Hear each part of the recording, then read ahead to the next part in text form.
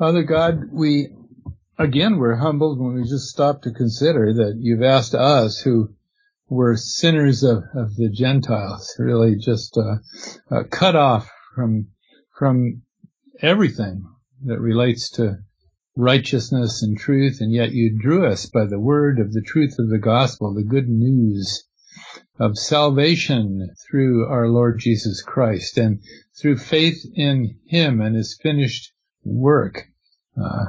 Father, thank you so much for opening our eyes and then guiding us after that into your word and opening it before us page by page and teaching by teaching. Father, I just pray that that would continue today as we gather here in this meeting using this technology that's been provided.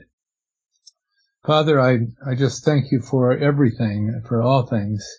You've asked us to come boldly, but only to make our requests known after Thanksgiving. So, Father, I thank you for all things. I thank you that we know that you're the one who's sovereign. We do not pull strings, as it were, somehow controlling you.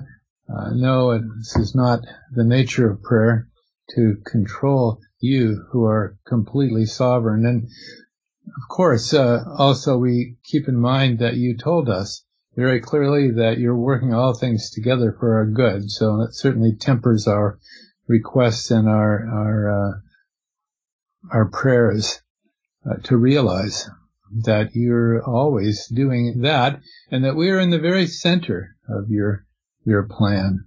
And Father, may we never forget that. Please continue to remind us, because we tend to be independent, to go our own way so easily, as you know.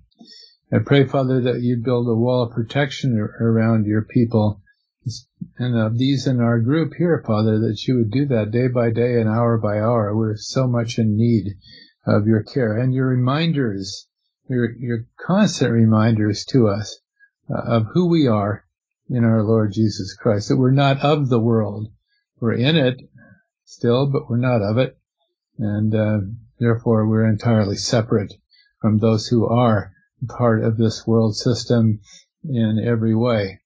And I pray, Father, that we wouldn't be unequally yoked together with them, though you also have given us work to do, and contacts are many with those who are still in an unsaved condition. But Father, I just pray that we would be lights in this darkness. I pray, Father, for our nation and our leaders, especially our president and those who advise him, and the cabinet, those who in the government, federal and also local and state, of course, all are important. But Father, that they would set a course that's right for this country and have wisdom far beyond their years. And for some of us, Father, who've been watching carefully what's happening in the world, but more especially in our country, we are so troubled, Father, that our country is turned away from truth to lies, from a culture of life to a culture of death, from the Constitution to just wayward decisions by people who were unelected. And Father, I just pray that you would turn this nation around in the direction that it really ought to go, according to your word, according to the Bible, the teaching there. And Father, I pray that you would use us in that effort somehow as we reach out to others.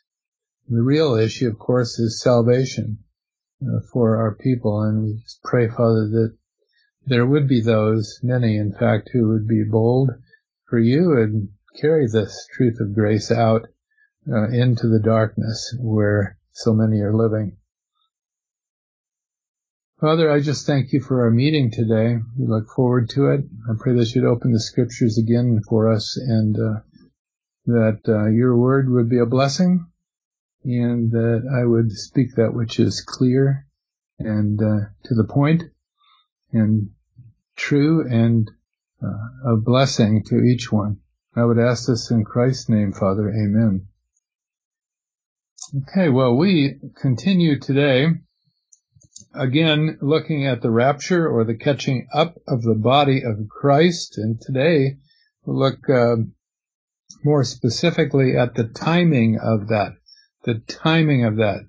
Last time we looked into 1 Corinthians 15, you remember we started out by considering what prophecy indicates concerning end times and how God will, again, at an appointed time, focus in on his people Israel. Currently, he's not focused on them. He's focused on the Gentiles. This is the time of the Gentiles, according to Scripture, that we live in, not at the time of Israel's dominance, which will be a messianic time, of course. We're not there yet, but eventually, according to prophecy, the Lord will return his focus to Israel. And only by seeing what prophecy has revealed can we see the contrasts then with what Paul reveals for the church, which is Christ's body. That's the spiritual entity that we're all a part of as members of the body of Christ today under grace. But what's promised for Israel is that the Lord will focus on Israel as a nation and even upon Jerusalem. And after 7 years of tribulation, there will be the second coming of our Lord to this earth, and he will establish the long-awaited kingdom. So Christ will be revealed to Israel as their Savior, as their Redeemer, as their Deliverer, their Priest, and their King. And he will rule for 1,000 years with a rod of iron. That indicates that the kingdom will not be a perfect time, right? There will be many sinners, especially as the 1,000 years completes, right? Generation after generation of children will be born, and they will be born with a sin nature, and they will rebel against God often, and Satan will eventually, after being released from the pit, he will be bound most of that 1,000 years, so no one will be able to point a finger at him. He'll be in bondage, but towards the end of the kingdom, he will be released according to the book of Revelation, and there'll be a great rebellion, and ultimately the great white throne judgment. And so that's what we already looked at last time. We did a quick overview of what prophecy indicates. Prophecy indicates a great many things about what God will do in Israel at that time and in Jerusalem. One thing that's critical, though, is that those who died with the kingdom hope will have to be resurrected in order to receive that hope, right? It's an earthly hope. They'll have to be resurrected in order to receive that because they've died. But those who are alive and endure to the end of the tribulation period will be received into the kingdom in their natural bodies. That is the hope of those believers that had that kingdom hope, that the Lord would return, establish the kingdom, and that they would be received then into that kingdom to receive their inheritance. So there'll be a resurrection before the kingdom of those that died with that hope, so that their hope is fulfilled. Okay? We saw in 1 Corinthians 15 that there is a revelation. That's the great resurrection chapter. Of course, it has to focus on the resurrection of our Lord Jesus Christ. That is absolutely fundamental to all resurrections. Paul writes there in that chapter, 1 Corinthians chapter 15, the resurrection of Christ, fundamental for everything else. And the order of the resurrections is given there. The first, the one that's before the kingdom, the one that's at the end of the tribulation before the kingdom, and then the one that's at the end of the kingdom are both mentioned there in 1 Corinthians 15. Then finally, Paul gets down to the mystery, which is the sacred teaching that had been kept secret. This is the teaching regarding the church, the body of Christ. Of course, church, the body of Christ was itself kept secret, right? It's not part of prophecy. But Paul reveals here as Christ gives him this teaching, and he provides it for the churches. here in this letter. And in these verses in 1 Corinthians 15, Paul reveals what that new teaching is. And this is all about a resurrection. How about that? It's not one that was mentioned earlier that was part of prophecy. This one was kept secret because it has to do with us. It has to do with grace. It has to do with the body of Christ, of which we're all members, right? And he speaks there concerning the nature of it, not too much about the timing of it, mostly about the nature of it. And he says, flesh and blood cannot inherit the kingdom of God, neither doth corruption inherit incorruption. I'm showing you a mystery. We shall not all sleep, but we shall all be changed. Okay, so that is the essence of the teaching regarding the rapture of the church, at least as far as those are concerned who have died already at that point, members of the body of Christ who have died. When the rapture occurs, they will be resurrected, and we'll see from 1 Thessalonians 4, they'll be resurrected before we who were alive at that time are caught up to meet together with them, our Lord Jesus in the air, and after that, of course, enter into heaven's glory. Okay, so the nature of it is that not all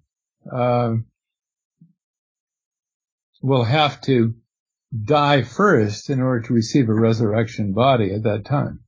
Those who are alive will also receive it, right? That's, I would call it translation, right? And a transformation that will occur for those who are alive when Christ calls us to be with him in heaven, right? Those who have already died, who are members of the body of Christ, will then be also resurrected at that time. Why? To receive their promised hope, to fulfill their hope, which is a heavenly hope, right? So that's the revelation there in 1 Corinthians 15. How is that different from what the kingdom saints that died before hope for? The difference is very great, right? You could receive your hope without dying first, according to that prophetic message. You could go directly into the kingdom, and Christ taught for 3.5 years regarding the coming tribulation and entry into the kingdom, and there are many details in his teachings there concerning that. We'll mention that again in a moment as we proceed. So there's a revelation according to prophecy, and there's one that was kept secret. That's called by Paul the mystery. One has to do with Israel and their hope. One has to do with the church, the body of Christ, and our hope. Okay, so I'm going to leave it at that. Just remember, though, the key verse there in 1 Corinthians 15 that applies to us directly, members of the body, is we shall not all sleep, but we shall all be changed. So when there's the voice, the call, and the shout to come up into heaven, to leave this earth, to be raptured, caught up, those who have already died will be resurrected first, and we'll meet them in the air. We also will be changed. So we all will have resurrection bodies, of course, as we enter heaven. That was not the case for those with the kingdom hope. Now, I don't think this is difficult. I hope you see it now as very simple, because it is. Paul reveals it very, very clearly. We shall not all sleep, meaning die in that case, but we shall all, nevertheless, be changed. Okay? Unique for the church, the body of Christ. Today, I want to continue on. We want to see more about the actual timing of all of this. And to see that, we need to go to 1 Thessalonians. And then next time, as we finish up the series on the rapture, to 2 Thessalonians chapter 2. Today, mainly, I want to focus on 1 Thessalonians chapter 5.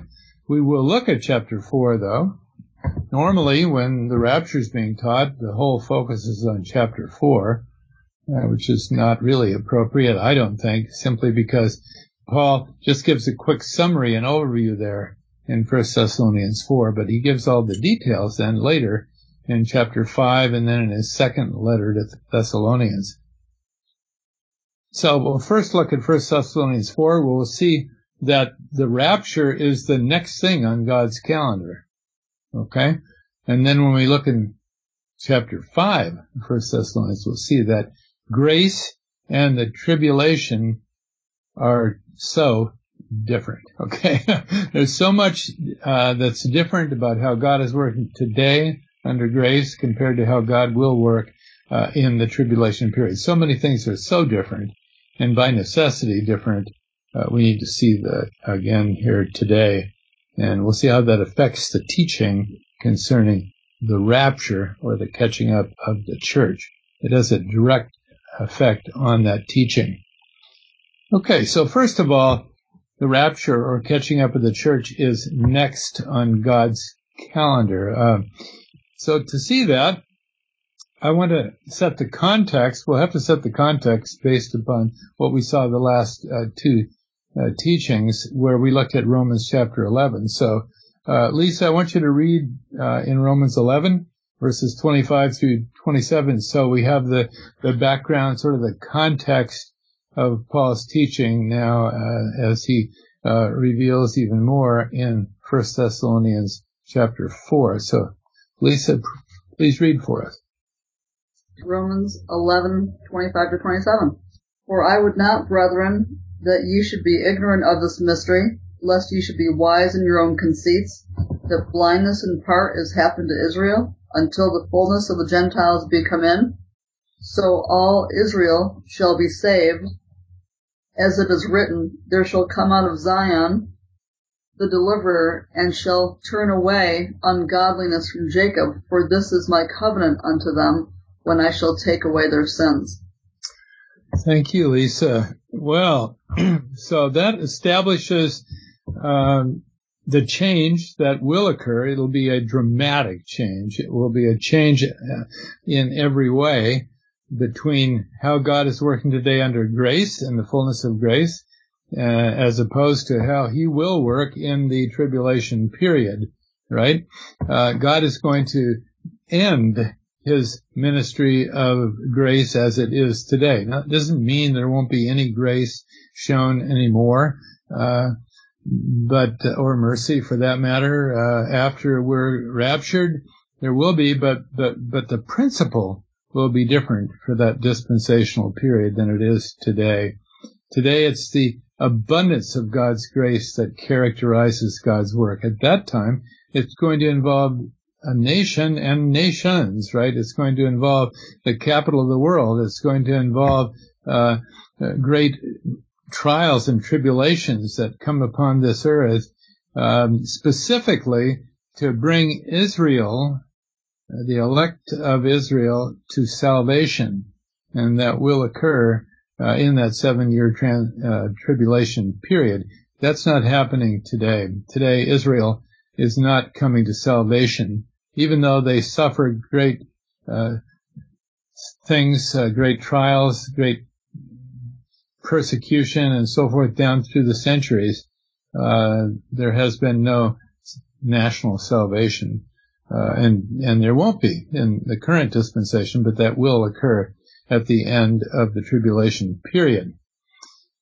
Okay, so that's what Romans 11 says. Now, let's look at 1 Thessalonians. So we go from a clear statement that God's going to change the program when the fullness of the Gentiles have come in. In other words, when the last person is added to the body of Christ. That's what that's talking about.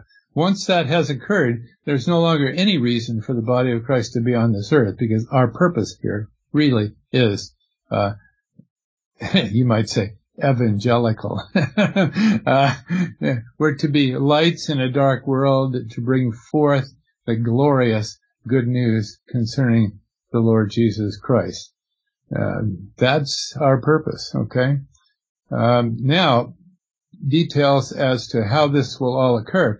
In 1 Thessalonians chapter 4, Linda, I'd like you to read for us these verses, these critical verses, 6 verses, 1 Thessalonians chapter 4, verses 13 through 18. But I would not have you to be ignorant, brethren, concerning them which are asleep, that ye sorrow not, even as others which have no hope. For if we believe that Jesus died and rose again, even so them also which sleep in Jesus will God bring with him. For this we say unto you by the word of the Lord, that we which are alive and remain unto the coming of the Lord shall not prevent them that are asleep. For the Lord himself shall descend from heaven with a shout, with the voice of the archangel, and with the trump of God. For the dead in Christ shall rise first, then we which are alive and remain shall be caught up together with them in the clouds, to meet the Lord in the air, and so shall we ever be with the Lord. Wherefore comfort one another with these words. Thank you, Linda. Okay, that's normally considered to be the central and most critical teaching regarding the rapture of the church, the body of Christ. And it is a very clear, simple statement of what's going to happen, but the main focus here, of course, is on those that have died and how those that are suffering that loss, those who are grieving the loss of loved ones who were believers, right? Loved ones who died believing, how they may be comforted. And he says they may be comforted to realize the truth, which is that those that have died are going to be raised from the dead gloriously before we who are living are caught up to meet Christ in the air, and we'll all meet Christ together, right? So that those that have died are going to be resurrected, those who are still living will be joined together with them, is the teaching here. It does not say anything about how this relates to other prophetic times and seasons. That is going to be revealed next in chapter 5. And we'll look at that in detail today. So this is a teaching about the rapture. It's very simple. He simply makes it clear here, as it says in verse 16, the Lord will descend from heaven with a shout, with the voice of the archangel, and with the trump of God, and the dead in Christ shall rise first. That means from wherever they are buried in the entire world, right? They'll be raised from the dead and meet up with Christ in the air. And it says then, in other words, after they're raised from the dead, immediately thereafter, because they're in the air, assembling together with the Lord, we which are alive and remain, so we who are still alive at that time of the rapture, will be caught up together with them in the clouds to meet the Lord in the air. And that's the end of the story, he says there. So shall we ever be with the Lord, right? And with our dear ones who've gone before, right? Now we're together for all eternity. What a comfort that would be to know that. Apparently false teachers had come into the church at Thessalonica and had taught something quite different. In fact, what they had taught is that some had taught there would be no general resurrection. In other words, grieving is appropriate. You grieve just like unbelievers in that case, right? If there's no resurrection, no glory, no heaven yet to come, right? In that case, those that have died have lost everything. Or they had come in and falsely taught the kingdom hope to these members of the body, so that when some had died, then the thought was, well, they're not going to be resurrected until 7 years after we're resurrected. Or maybe some taught that there wouldn't be anything but a general resurrection at the end of time, in which case it's over 1,000 years later. You can see that sorrow upon sorrow would be the result of believing that teaching, right? Yet that's where many are today. They don't have this teaching because it's not being taught much anymore, right? Churches are given over to the gospel of the kingdom and the gospel of grace and the consequence of that and this dispensation of grace are largely unknown today.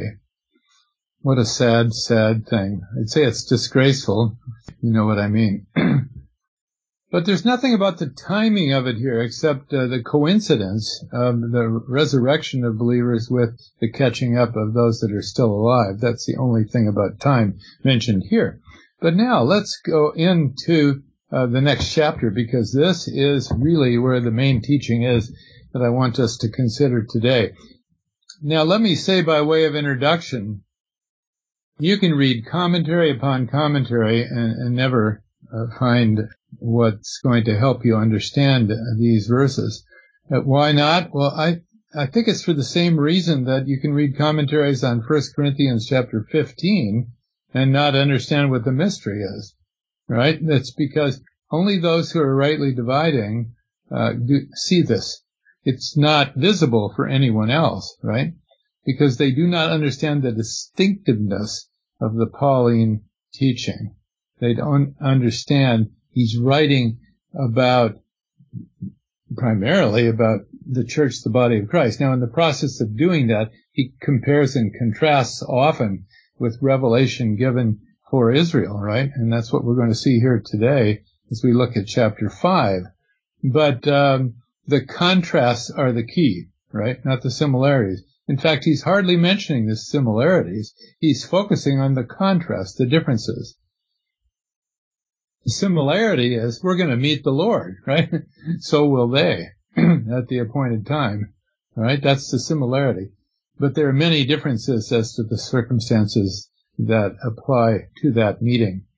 Okay, so in 1 Thessalonians 5 now, I want us to, let's just quickly read that. So, Ted, would you start out, please, and read chapter 5, verses 1 through 3.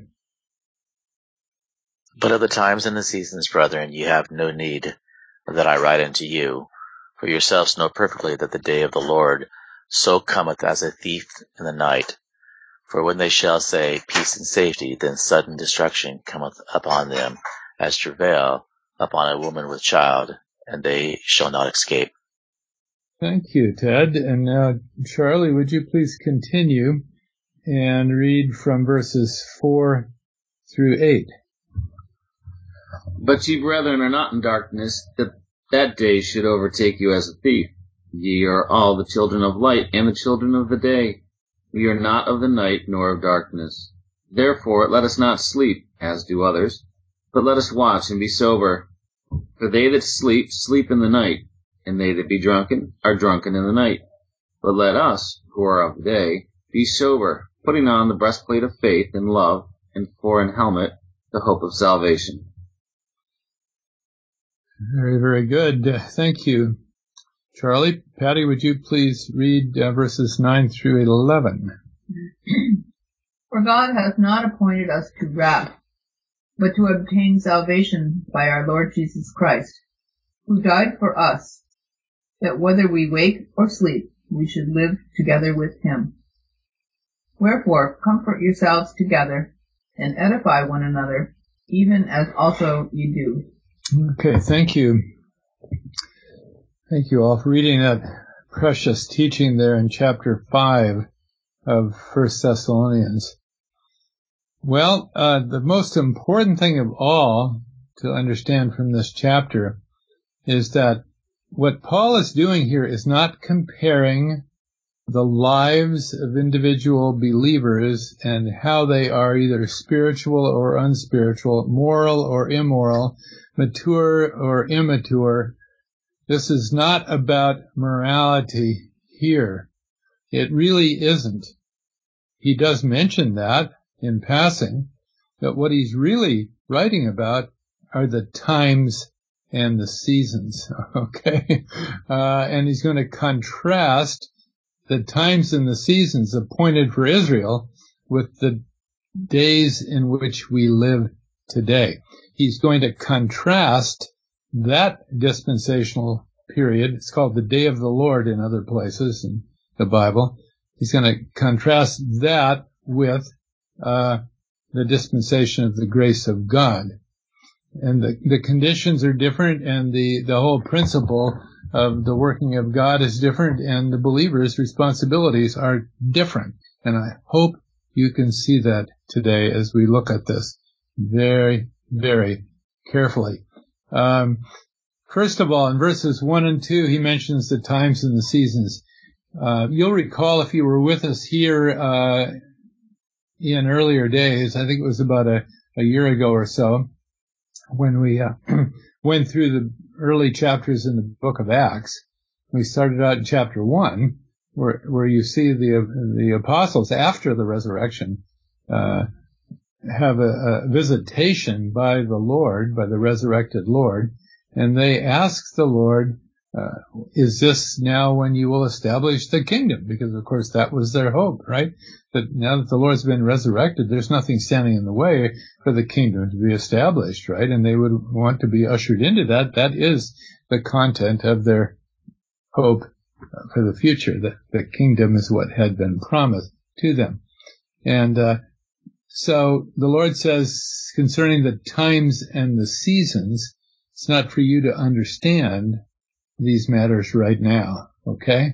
Because it wasn't the time. But it would be the time eventually, and at some point it will be that very, very time. That is, as I said, called the day of the Lord in other places, like in Zephaniah chapter 1 and in Zechariah chapter 14. It's a time of great trial for Israel and, in fact, the whole world, but it will also be a time of great blessing, a time of great, great blessing for God's elect, right? They will be saved out of great tribulation, is what the Lord reveals. And the prophets reveal the same. Okay, so that's verses 1 and 2. He says, you don't need to know about this. Why not? Well, for two reasons. One is that he already taught them. He says, you already know this well, right? Because he already revealed it. Too bad they had believed what the false teachers had then taught after Paul left Thessalonica, okay? He says, you know perfectly these things about the day of the Lord. And so what does he say they know? They know that the day of the Lord will come as a thief in the night. Okay, that's interesting language. That's exactly what the Lord himself taught. You can find it in Matthew 24, in Luke chapter 21, Mark, I think it's chapter 13, and so forth, right? And there are parables taught about what those days will be like. And the day of the Lord will come as a thief in the night. And then verse 3 says, when they shall say peace and safety, then sudden destruction cometh upon them as upon a woman with child, and they shall not escape. Okay? So, unless you're ready, unless you're waiting, unless you're watching, you're not going to see the signs, you're not going to be able to obey God's command, and you will be caught up in this destruction that's going to come upon them. As it turns out, only believers are going to be watching and waiting and able to respond appropriately. The others will be caught up in the trial and the tribulation, and they will, in fact, be lost. But there's a great contrast here, right? So he says, that's the way it is in the times and the seasons for Israel, but let me tell you what it's like for you today. He says, but you, brethren, are not in darkness, that day should overtake you as a thief, for you're all the children, or really the sons of light and the sons of the day. He says, we are not of the night, nor of darkness. He's talking about being in the tribulation as opposed to not being in it. Okay? He's not talking about the way of life of believers, some appropriate, some inappropriate, some lawless, some lawful, some moral, some not. That's not what he's talking about. He's talking about living in that time versus living in this time, the time of grace, right? And he calls that time the time of wrath, in fact, even, right? As you'll see in a moment. So he says, brethren, you are not in that darkness, that day should overtake you as a thief. says, we are not of the light nor of darkness, therefore let us not sleep. So the exhortation begins to come there in verse 6, where he says, let us not sleep as others are, let us watch and be sober, for they that sleep, sleep in the night, and those that are drunk in the night, and so forth. But we who are of the day, we're living in a different kind of time, he says. It's the time of light, not the time of darkness. The tribulation will be a time of darkness, not light. Today, a time of light, not darkness, right? We're of the day, he says, live accordingly. Now, the key verses are in verses 9 through 11. I want you to see something here. This is extremely important. What Paul reveals here is part of the sacred secret. It's part of the mystery, though he didn't use that word here. But he is revealing truth that's unique for the body of Christ. And so many misunderstand this because they assume that every place the word sleep is found, it refers to death. That's not true. In fact, in the Greek, there are two different words. One refers to death, and also that which is used as an analogy, right? Sleeping, right? And you notice back in 1 Thessalonians chapter 4, Paul uses that word. He says, he's talking about those that have slept, right? He's talking about those who have died, right? Not those who are in their beds sleeping at the night. He's talking about those who have died, right? Back in the previous chapter. That's a different Greek word than is found anywhere here in chapter 5. Okay? This word in chapter 5 is never used for death. It's never used for death. But it's used very much in the exhortations here and in other places. To be alert, to be ready, to be watching, and so forth. Not sleeping, in other words, not distracted, not carried off with worldly affairs, so you don't even know what the Lord is doing today, right? And that's the realm in which many believers are living in. Notice here also that he contrasts some different things here. Not only the night and the day is part of the contrast, but also them versus us consistently. Them, those that are living in the Great Tribulation period. Us, we who are of the body of Christ, living in the day. Very, very important to see that distinction. He says the one is appointed to wrath, right? They're appointed to wrath because that's the purpose of the Great Tribulation. That time is a time of trial and tribulation. It's the time of Jacob's trouble. It's when the wrath of God begins to fall upon this earth in judgment, right? So that's true of those living in that time. They are appointed to wrath, to the time of wrath, to the time of darkness, to the time of trial, to the time of Jacob's trouble, to the time of the Great Tribulation period, right? We are not appointed to wrath, he says. In other words, that's not for us today. So we're not living in the same period. Therefore, the rapture must be before that period begins. You understand? It's so crystal clear. Now, the biggest problem in understanding this, though, has to do with this word sleep, as I mentioned before, and the word wakefulness found also here. We need to understand that Paul is contrasting several different kinds of things here. Okay?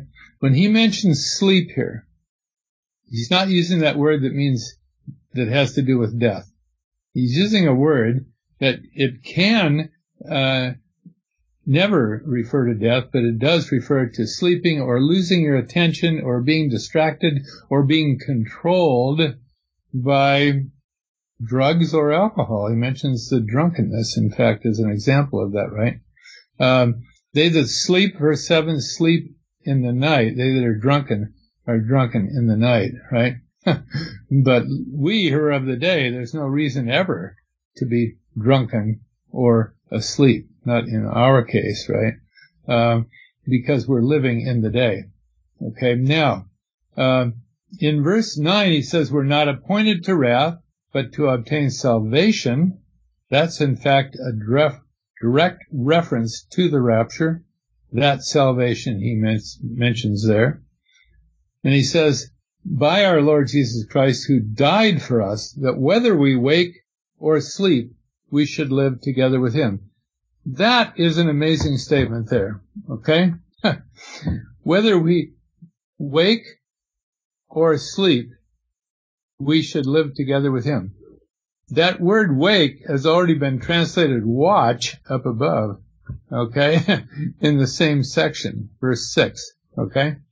Too bad the translators didn't use the same word here. So, who died for us that whether we are watching or sleeping, in other words, distracted entirely by the affairs of this world, whichever way it is, he says, we will live together with him. In other words, you're not going to miss the rapture because you're distracted. In the tribulation period, those who are distracted will miss everything. Remember the parable of the 10 virgins? Perfect example of that. They had to watch and be ready and prepared and obedient until the end, or they would be cast out into the area of gnashing of teeth, right? In other words, they lost out altogether in what they had assumed they had, which was salvation, which in fact they didn't have at all. Okay? So what Paul is saying is that there's a truth for us today. And the exhortation here is based upon this teaching, that we have been granted an eternity of heaven in heaven's glory simply on the basis of our faith. Okay? No works are involved, no watching, hoping, waiting, no testing, nothing. He's talking, I can't hear you. Nothing is required of us for us to enter into heaven's glory. I hope you see that here. He died for us, that whether we wake or are watching, same Greek word, or sleep, meaning distracted, caught up in other matters, whatever, not seeing what we should see, not living the way we should live. Nevertheless, we'll live together with him eternally, because the rapture is guaranteed to all those who are members of Christ's body. So seeing the Greek words behind this helps to understand it. I think if you don't see that, it's harder, much harder. So we're not looking for signs and wonders today. We're not looking for signs in the heavens today to prove that the return of the Lord is near. There aren't any promised for us. The next thing on our horizon is the catching up into heaven's glory.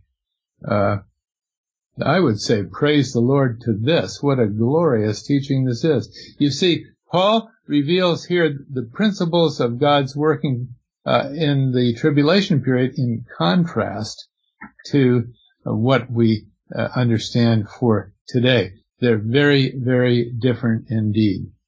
Matthew 24 and 25 do not apply to you today. That's for those living in the tribulation period. You can see the differences. It's very great.